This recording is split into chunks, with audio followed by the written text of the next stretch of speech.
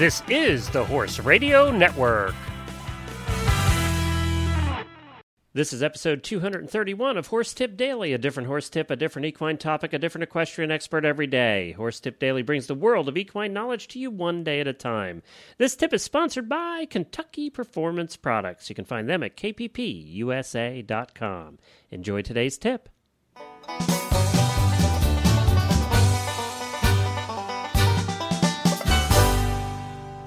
Hi, Glenn the Geek back with you from Lexington, Kentucky, and you're listening to Horse Tip Daily. Well, today we have the international dressage rider, Catherine Haddad, back with us.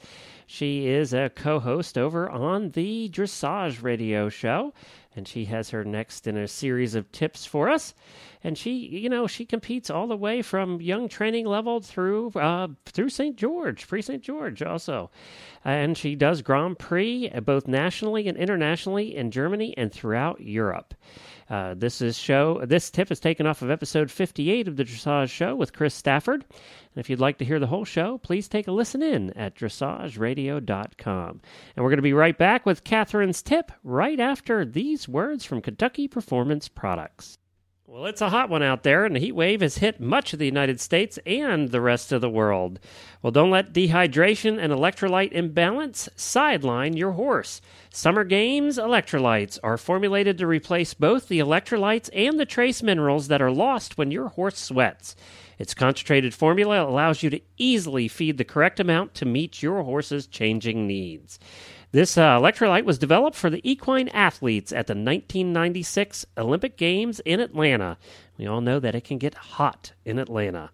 For horses on the go, use Summer Games Electrolyte Plus Paste. Each dose contains a serving of Nalox equine antacid for double the protection against stress.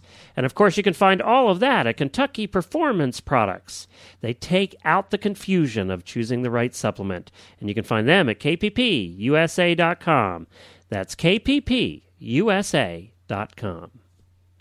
Well, Catherine, I've got a couple of questions for you here. We've heard from Dawn Freiler. Dawn, I want to thank you again for writing. She had some great questions and suggestions. She wrote a few emails to me recently, and thanks again for doing that, Dawn. I'm delighted that you listened to the show and had some really good ideas, and I think a couple of questions here that really look appropriate for you, Catherine. I don't know if you want to take this. The first one that I thought, since you are on the show with Frank Steuben, and I know you're a great aficionado of Steuben's saddles, so we've got a question about saddle fitting. And Dawn's question is,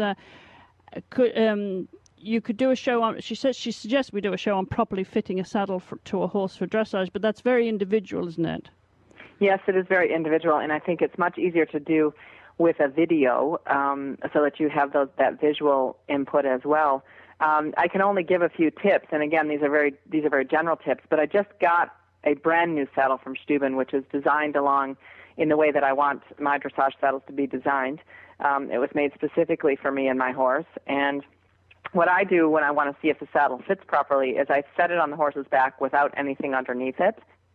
And what I would like to see is that the saddle is level. That means that the tip of the cantle is level with the pommel of the saddle, depending again on how the saddle is shaped. But what you shouldn't have the feeling of is that the saddle tips backward when it sits on the horse and then it sits lower behind than it does in the front, or that it tips forward onto the horse's shoulders. You should have a very balanced picture when you look at it that way. And if you look at the flap, the front edge of the flap, it should, generally speaking, and then again, this depends on how the saddle is made, it should be perpendicular with the ground.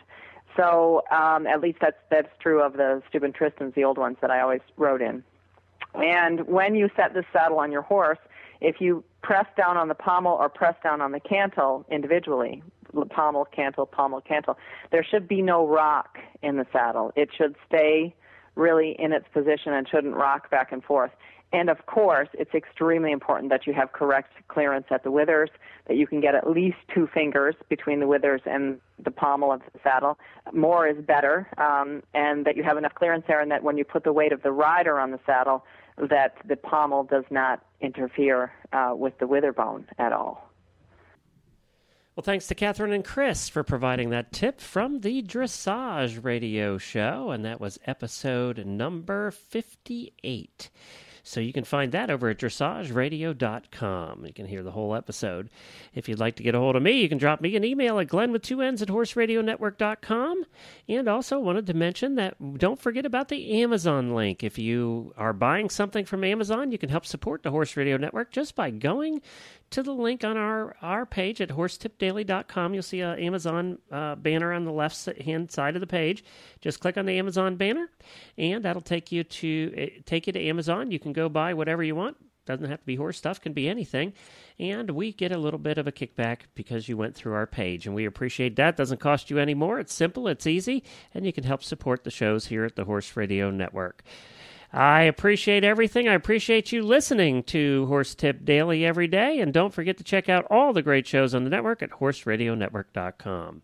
I'll be back again tomorrow with another new expert and a different horse tip. Until then, stay safe, everyone.